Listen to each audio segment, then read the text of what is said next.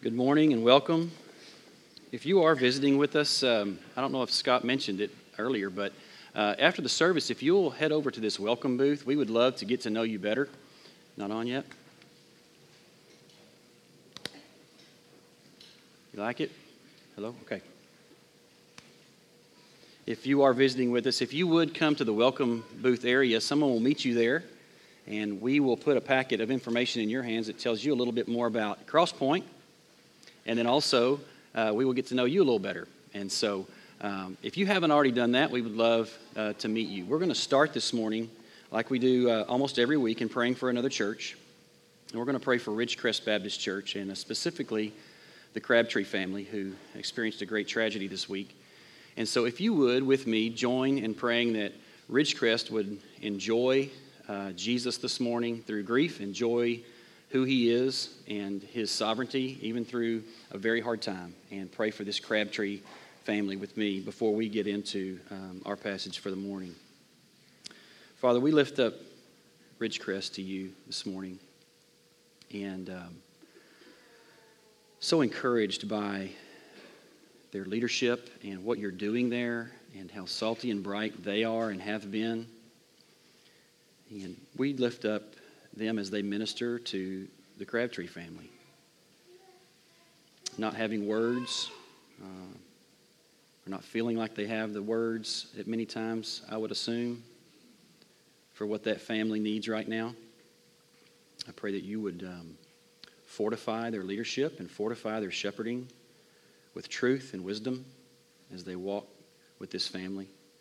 And we just pray that you would allow the church to be salt and heal and soothe and bring some relief to that family. And that we would be attentive to ways that we can come alongside them. We're grateful this morning that you were sent to us, that the Father sent you, Jesus, to us to know life. And it's our prayer that we would remember this morning our commission to be the light of life for the community surrounding us and to the ends of the world. We pray that in Jesus' name. Amen. Well, the elders have asked me to preach a couple of mission sermons, and we'll do that this week and next week. Typically, the last few years, the spring has been our missions emphasis.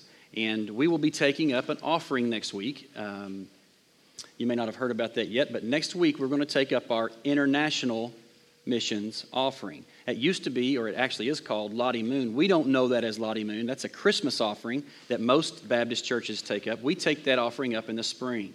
And that 100% of that offering will go to support the employees of the IMB who we partner with to send families overseas for church planting.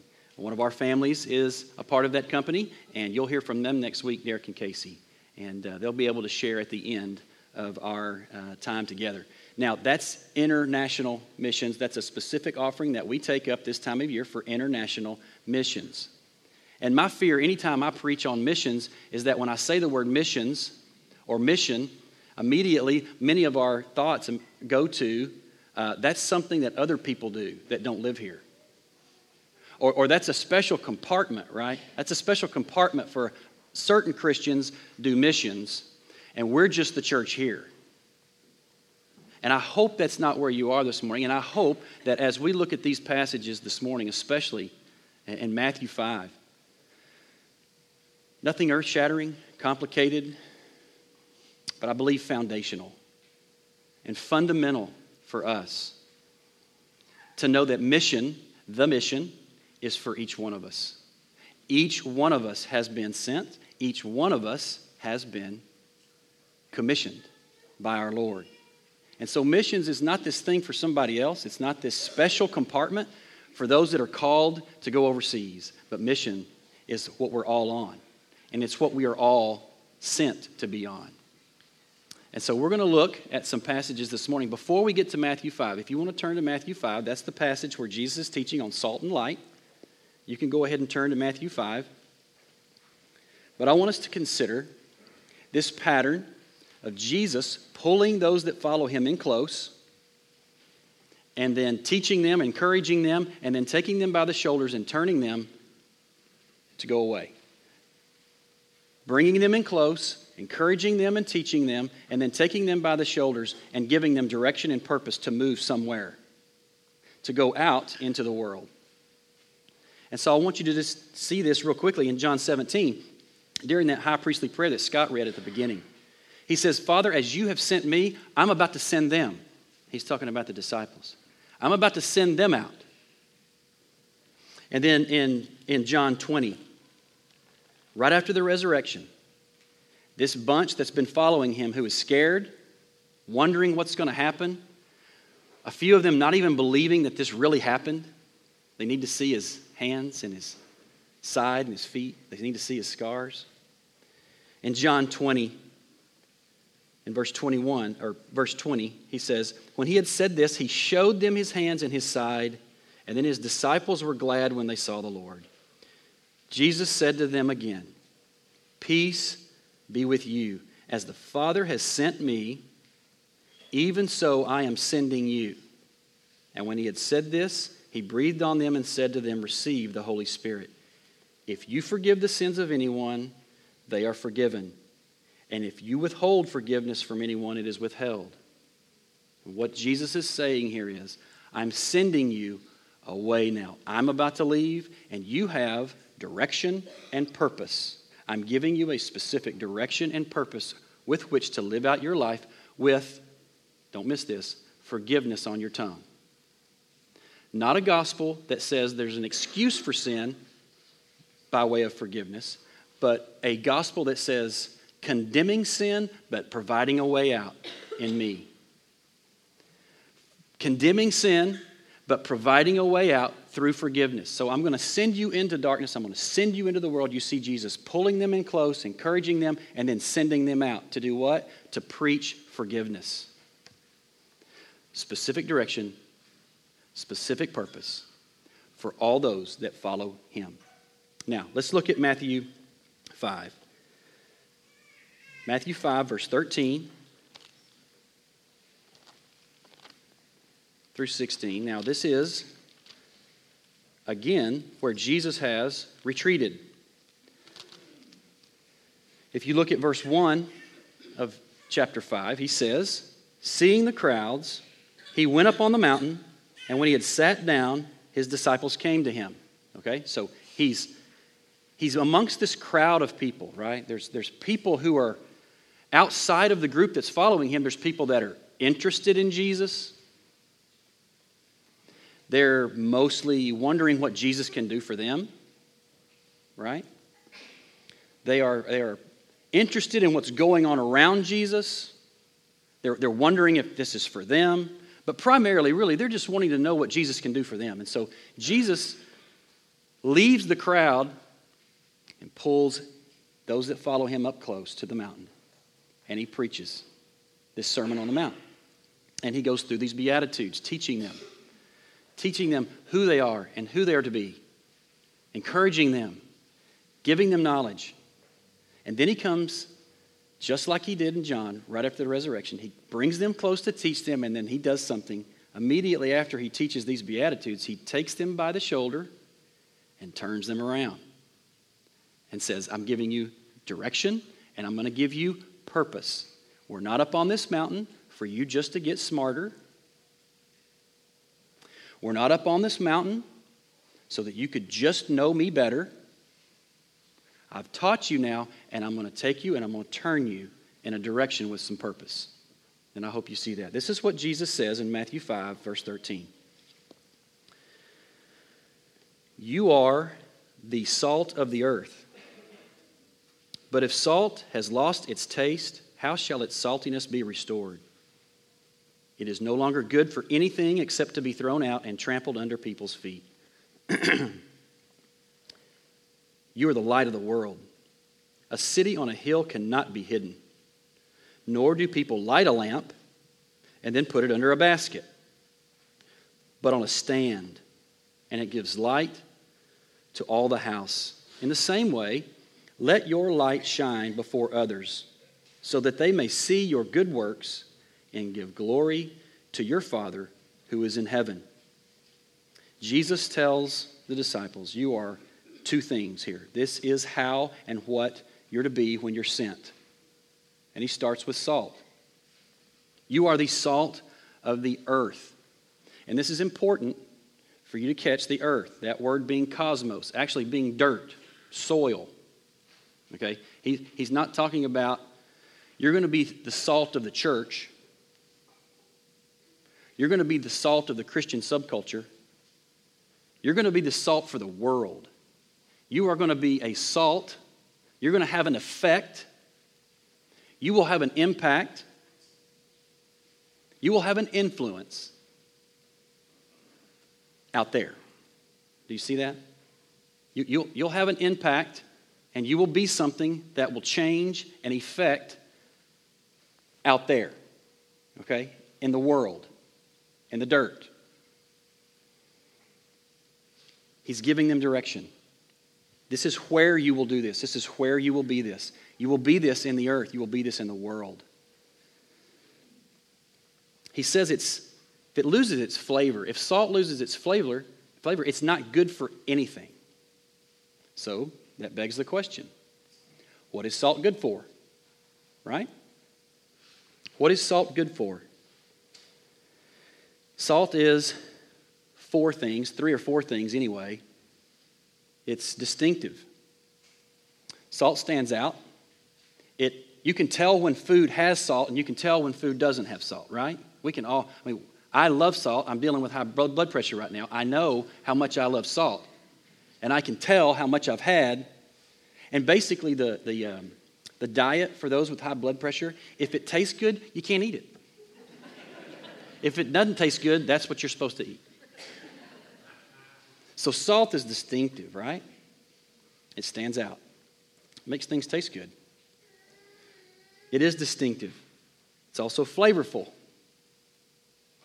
Salt enhances the flavors of others. When you put other spices with salt, it brings out those flavors. So it makes other flavors and spices taste better. It's flavorful. It's beneficial. It enhances. Salt is preserving. In this day, they would be using salt to fend off decay. Without refrigeration, they would use salt to fend off decay. The rotting meat and applying salt can fend that off and hold that decay so that it's useful. And salt can be medicinal. It can soothe. It can heal. And just last night, I am over 40, approaching 50, and I have pains and aches that I had never had before. And if you are over 40 and don't know the magic of Epsom salt, man, gets me through sometimes. Salt can heal and soothe. It has medicinal value. That's what salt is good for. And so what does that mean for us? Distinctive. Jesus says, you're the salt of the world. You're the salt of the earth. You're going to be distinctive. What does he mean by that? How would we be distinctive? And I think that he means that we would be distinctive in that we live respectable, honorable lives among outsiders. That we stand out. That we don't just live for ourselves, but that we're honorable in the way we treat others, in the way we move towards others, right? This sounds very simple. I told you this is not complicated, but it's foundational to be on mission, is that we think about and we consider how we're treating those outside of the church. We think about how we're treating them, how we're being honorable. I think of 1 Peter. 1 Peter 2, 11 through 12. This is what it just sounds like Peter is saying here. Beloved, I urge you as sojourners and exiles to abstain from the passions of the flesh which wage war against your soul. Doers, they will see your good deeds and glorify God in the day of visitation. So this isn't just about being a good person, but it's being a good person in light of the war that's waged in your soul. Letting others see that you're living in an honorable way, but it's not coming easy to you, but that you are waging a war against your own flesh in order to be honorable and respectful and effect others' lives with honor and respect. Very foundational, right? We are a people that hate and fight sin and the flesh and run in repentance to Jesus every day, and others should see it. Not excusing sin because of grace, but we preach a gospel that condemns sin and provides a way out. And that message is heard among a people who are distinctive in how they live. We are not like the world. We do not yield and are not directed and guided and led by the passions of the flesh. And the world sees it. Salty, distinctive. We are flavorful. We are beneficial, impacting. Dare I say that we are beneficial to the community around us? Beneficial. When was the last time that we thought about? When was the last time we prayed about enhancing the world around us? Neighborhood, school, community. When was the last time that thought entered our head? That we would be enhancing the flavors of the world around us. That we would do things and think in a way and pray in a way that we, be careful with this, Brad, make the world a little better around us. Enhance, impact, influence, be beneficial. When was the last time we thought, I'm going to be salty. I'm going to enhance what's around me. Not looking for any result. Not reporting it back to the church. Not in hopes that this would somehow benefit my church if I'm salty. Do you hear me? Not so that it would benefit my church. That's not the thought. It's, when was the last time we prayed, God, give me opportunity to enhance what's around me, to make it better, because I'm salty. That's it. Because you said I'm salty, and you've made me salty, and I don't want to lose my flavor. I want to make the world, the little world, and big world around me better. Enhance. Preserving and fending off decay. How do we fend off decay? Well, I think the easiest one is, with the choices we make as Christian families, we fend off moral decay. When you made a decision as a businessman or in your work that has integrity and is not yielding to the passions of the world and the flesh, you are fending off moral decay when you have morals and you stand for them and make those decisions for your family and for your community. I think about those of you that work in the political area. You serve in a political way. You fend off decay when you make decisions that are good for the community that are also salty in light of God's Word. You fend off decay when you're serving in that way. All week I've thought about, I don't know why, don't be offended if I don't mention your job, because you can be salty in every job, but I keep thinking all week about those in the health profession, first responders, mental health, medical, and teachers. Man, those two groups have a front row seat to decay. A front row seat to pain and suffering. A front row seat to people who are looking for relief. And you have an opportunity to be salty just in your job. How cool is that? Teachers, you have an array of students who come into your classroom with a myriad of issues and pain and injustice that you get to speak into and you get to mold and you get to be salty in those situations. There's plenty of opportunity for us to be salty and to be a part of preserving, bringing healing, medicinal, bringing healing and soothing and bringing relief to people around us, get this, that don't go to your church, that don't have a church, that have no clue about Jesus, and maybe you don't even know him that well. You and I have opportunity to be preserving and healing and bring relief and soothe. as we are salt of the earth. We all have unique ways to bring relief and preserve. What good is it if it loses its saltiness? What good is it? The way that salt loses its usefulness in Jesus' day, while he's using this illustration, is that something would come and wash the sodium chloride out of it. Something would wash the saltiness out. And so we must be careful that we do not let the world wash our saltiness out.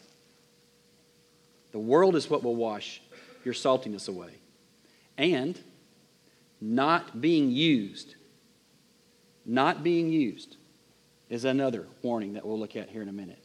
But here's the cool thing. Jesus doesn't just say, I want you to be salty people. You're going to be the salt of the earth. You're going to make a difference. You know, this could very easily sound like an inspirational, motivational speech where you're a difference maker, and I could sell a T-shirt with difference maker on it, right?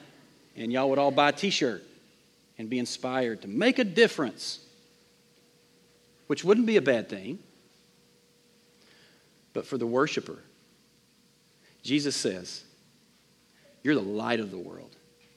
And that's where this changes it, because he pairs it not just with being a difference maker, not just with helping and affecting change and impact, but you're a difference maker with forgiveness on your tongue. You have a truth to speak that brings life. Jesus said, I am the light of the world in John 8. I am the light of the world. Whoever follows me will not walk in darkness, but will have the light of life. We have life. And so we're salty and we're light. And that's the big difference, because without the light, without this truth, without forgiveness on our tongue, without being intentional to speak it, we're just a club of really nice folks, right? And I think anybody could be a difference maker. Anybody could be nice and learn to be nice. In fact, I met the nicest witch this week. You heard me right. I met the nicest witch this week. I texted Derek the number I had for him from 4 years ago. I texted Derek, kind of giving him a rundown of the next 2 weeks, and that I wanted him to share next week. And I was talking about Jesus and our commission and missions and the church and, you know, all these words about what we're talking about today, about being salt and light and affecting change. And I sent that to Derek, and I want you to talk next week about the nations, about God's heart for the nations and saving them through Jesus. And I sent that to Derek, his number he had 5 years ago, 4 or 5 years ago. And about 30 minutes later, I got a text message back, and it said, I think you have the wrong number. I'm actually a witch.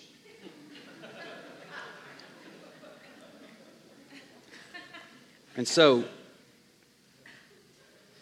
she was the nicest witch. We had a little text communication there where she encouraged me. She wished me luck, and with the little clover emoji, I wish you luck. And she encouraged me to trust the moon phases and seek the moon phases and stars. But it was a nice exchange. She was kind, encouraging, friendly. But she wanted me to look to the moon. And that's the difference for us. Even a witch can be nice. Even a witch can encourage. But we are salt paired with light. We affect change because we have the only life on our tongue. We have the only life-giving knowledge that we speak. We are salt and we are light. Now, here's the thing. There's no light in us inherently. Jesus said, I'm the light of the world. Now you're going to be the light of the world. And interesting enough that the witch mentioned the moon, that's what the moon does. The moon has no light in itself. It only reflects the light of the sun. And so we must be careful not to move in arrogance, right? We have a light that's reflected through us. It's not in us. And he's chosen and told us, you're going to be salt. You're going to be light. You're going to be my light. I'm the light of the world. Now you're going to be the light of the world. I'm going back to the Father. Now I'm sending you out. I was sent to be the light of the world. I'm going back to the Father. Now I'm taking you by the shoulders and I'm turning you, which direction? To the world. Light heads towards darkness. Light pierces darkness. That's when it's useful. It opens up darkness. And that's our commission from Jesus. That's the direction and the purpose that He's given us. That's the direction and purpose that He's given. To live sent, to remember I'm sent with direction and purpose outside of myself, outside of my family, and outside of this gathering. He has drawn them near to turn them around. How humbling is it that He would choose us to be that light? And really, Jesus is our ultimate model. I want you to turn to Matthew 9. This is the illustration, ultimately, for what Jesus has called us to be and what He's calling His disciples to be. He models this for us perfectly. We're going to look specifically at the end of chapter 9. But I want you to look at this in the first few verses of chapter 9, and then we'll move to the end. But Jesus he's being real salty. He's moving amongst the cities and villages. He's healing people. He's restoring sight to the blind. He's raised a little girl from the dead. But he starts with healing this paralytic man. Now, I want you to see this. I don't want you to rush past this. I want you to see how he is being salty and light. This is the ultimate thing. Now, these people, remember, these people are coming to him and finding him, and they're not that concerned about who he is. They're not coming to get more theology. They're not coming to establish more knowledge about the glory of God. They're not actually coming so they can be better Christians. These people are coming to him because they're hurting. And they've been dealt a situation that they don't know what to do with. They need some help. They need some relief. They need healing. And they need some answers. They may not know it, but they need some answers. And so I want you to see, Jesus does not call you and me to effect change, bring relief, bring healing, look for places that are hurting. He does not call us to do that when He hasn't already done it. And then He speaks light and life. Forgiveness of sins is on His tongue. Look at the first verse of chapter 9. And getting into a boat, he crossed over and came to his own city. And behold, some people brought to him a paralytic lying on a bed. And when Jesus saw their faith, He said to the paralytic, "Take heart, my son, your sins are forgiven." Well, okay, I'm still paralyzed. Thank you, Jesus. Well, the scribes and Pharisees that see it, they say, "Behold, some of the scribes said to themselves, 'This man is blaspheming.' But Jesus, knowing their thoughts, said, 'Why do you think evil in your hearts? For which is easier to say, your sins are forgiven, or rise and walk?'" Whoa. See, Jesus does something crazy here. He flips light and salt. He's light. He says, your sins are forgiven. That's light. That's the light of life. No one else can say that. He gives this man life by saying your sins are forgiven. And he goes with light first. And they say, that's what? That's not helpful. And then Jesus flips it on. And then he goes, you know what? I'm going to do both. Rise and walk. Salt and light. Never apart, but together. Do you see this? You think it's easier to say his sins are forgiven than just say, right, that's why you came to me. You just wanted to see him healed. But I'm telling you there's something more. And that's how we move towards the world. Meeting needs, saying, I've got answers though. I've got real answers for your hurt. I've got real answers. I've got life. I hold the light of life. And so as we're salty, we speak forgiveness of sins. Not excusing sin, but condemning it and then providing a way out for folks. Salt and light. Look at the last few verses of this chapter, 35 through 38.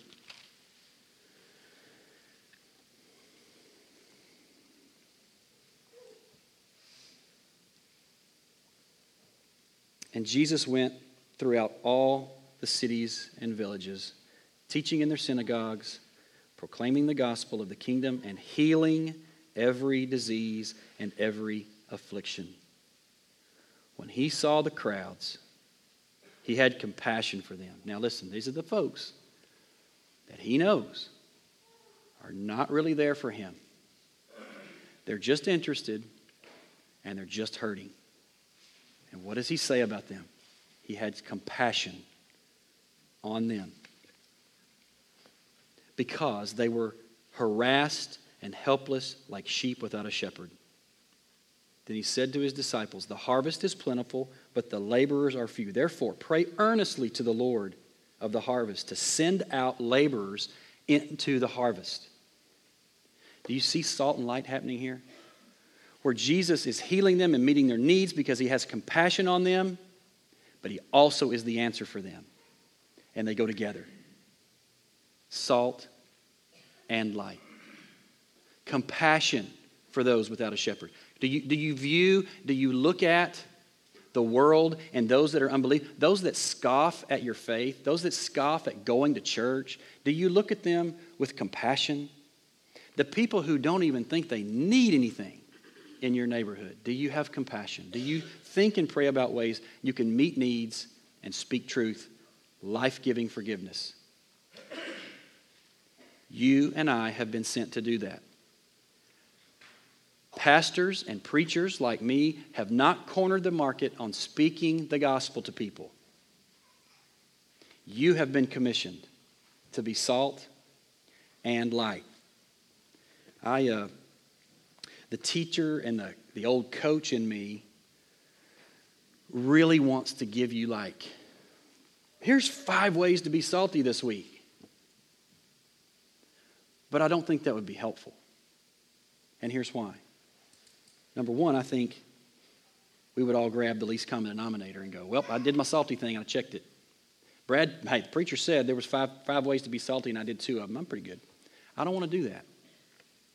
And I also don't want to do that because I don't want us to do this. I don't want us to make an idol out of saltiness.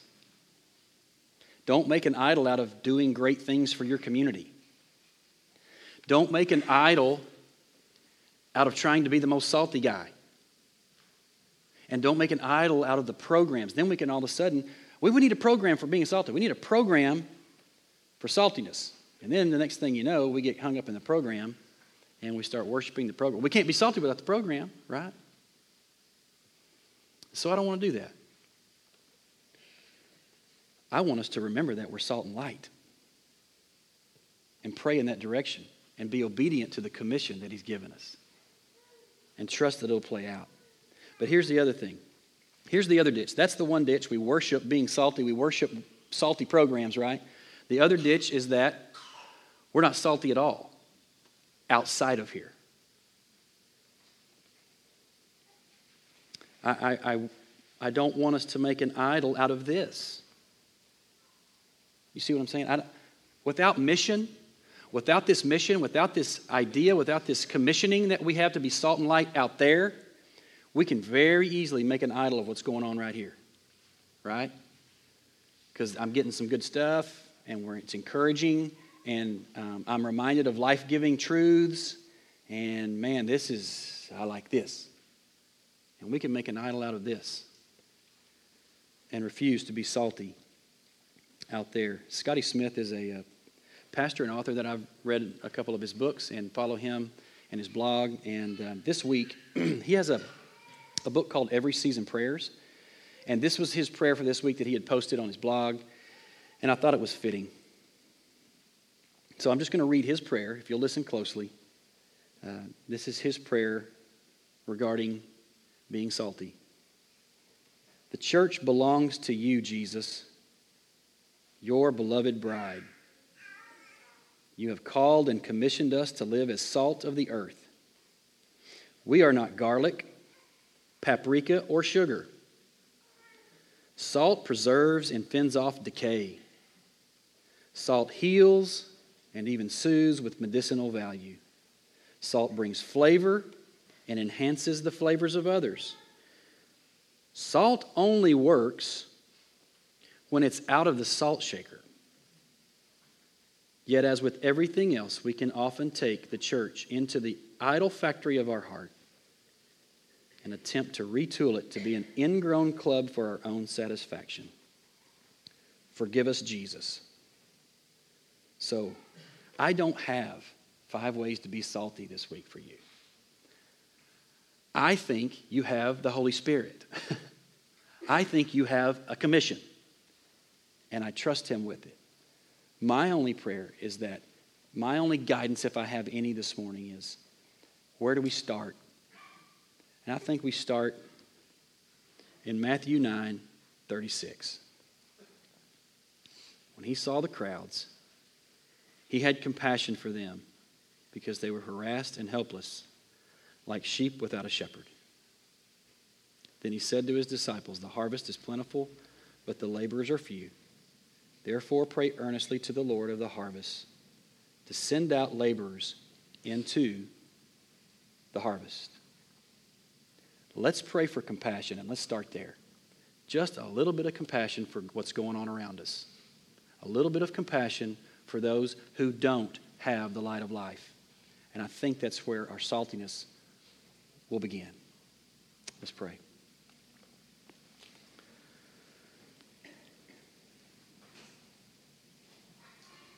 Father, it's humbling that you would call us and commission us to such an amazing task, that you would use us for this.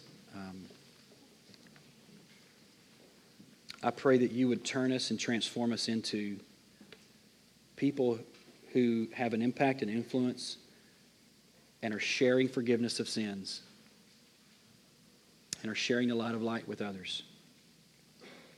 And that we would not be holed up in the salt shaker. I pray that you would convict us and lead us by your Spirit on when to move and when to provide healing and meeting needs. And we trust that you will do that as we're obedient and available. It's in Jesus' name that we pray. Amen.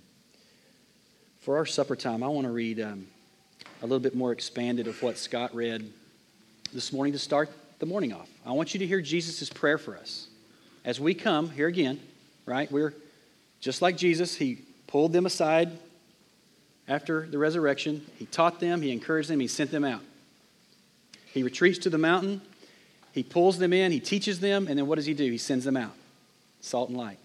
And each week we are here. We are drawn near to Him, right? We're drawn near to Him at this communion. We're drawn near to Him in order to be sent out.